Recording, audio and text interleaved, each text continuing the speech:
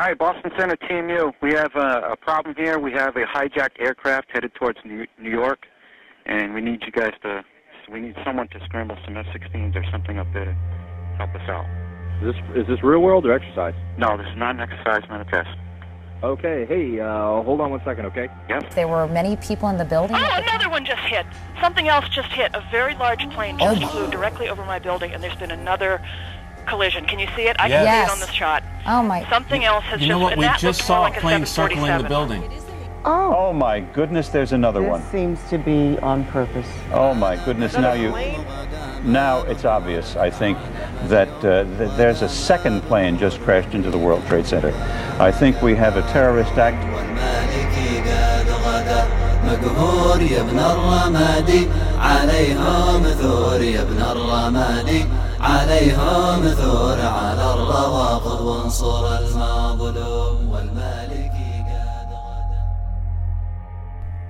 Welcome. I'm Tom Jocelyn, co-host of a new podcast from FDD's Long War Journal, Generation Jihad. Take a look around the globe today, and you'll see jihadists fighting everywhere from West Africa to Southeast Asia. They aren't the dominant force in all of those areas, or even most of them, but jihadism has mushroomed into a worldwide movement since the 9/11 hijackings nearly 2 decades ago. We'll get into the reasons why in this and future episodes of the podcast, but I'll share one observation here as a frame of reference. Militants often refer to Osama bin Laden as the reviving imam or reviving sheikh. Despite the fact that bin Laden had no religious credentials, this honorific is intended to highlight his role in reinvigorating a spirit of jihadism across Muslim communities. Of course, Muslims continue to be the primary victims of jihadist terror to this day. Still, it's easy to see why many jihadists credit bin Laden and his comrades with instigating a widespread belief in their violent ideology. Al-Qaeda was always a revolutionary organization.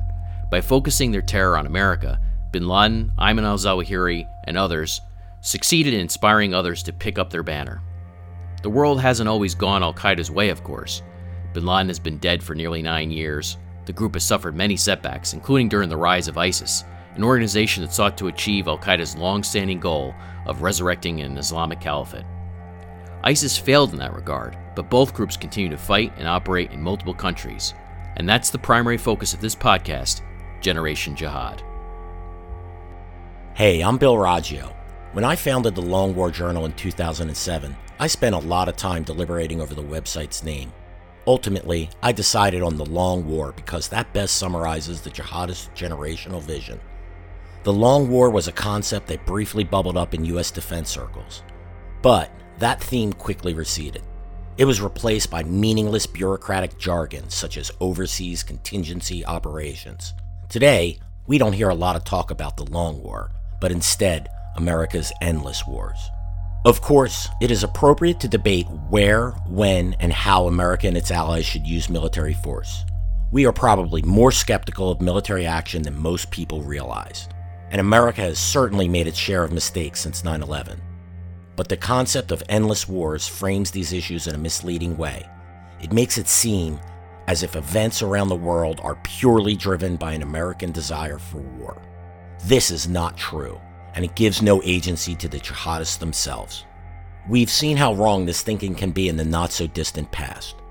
The US government already tried to end the Iraq War in 2011. That didn't work out so well. The US has been trying to extricate itself from Afghanistan since 2014. We've criticized those war efforts, somewhat relentlessly. But the jihadists get a vote whether America continues fighting or not. And that's what Generation Jihad is all about.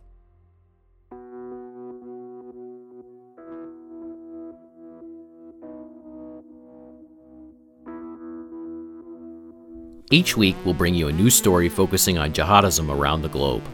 These stories will focus not only on Sunni jihadism, but also Shiite extremist groups. Wars typically don't end. They are won or lost. And because the jihadists are primarily insurgents, they are well positioned to keep fighting indefinitely.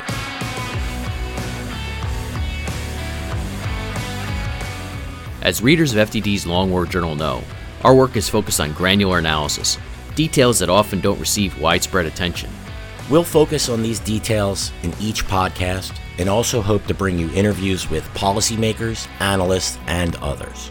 So, Subscribe to Generation Jihad today. You can find us on Apple Podcasts, Spotify, YouTube, or anywhere else you listen to your shows.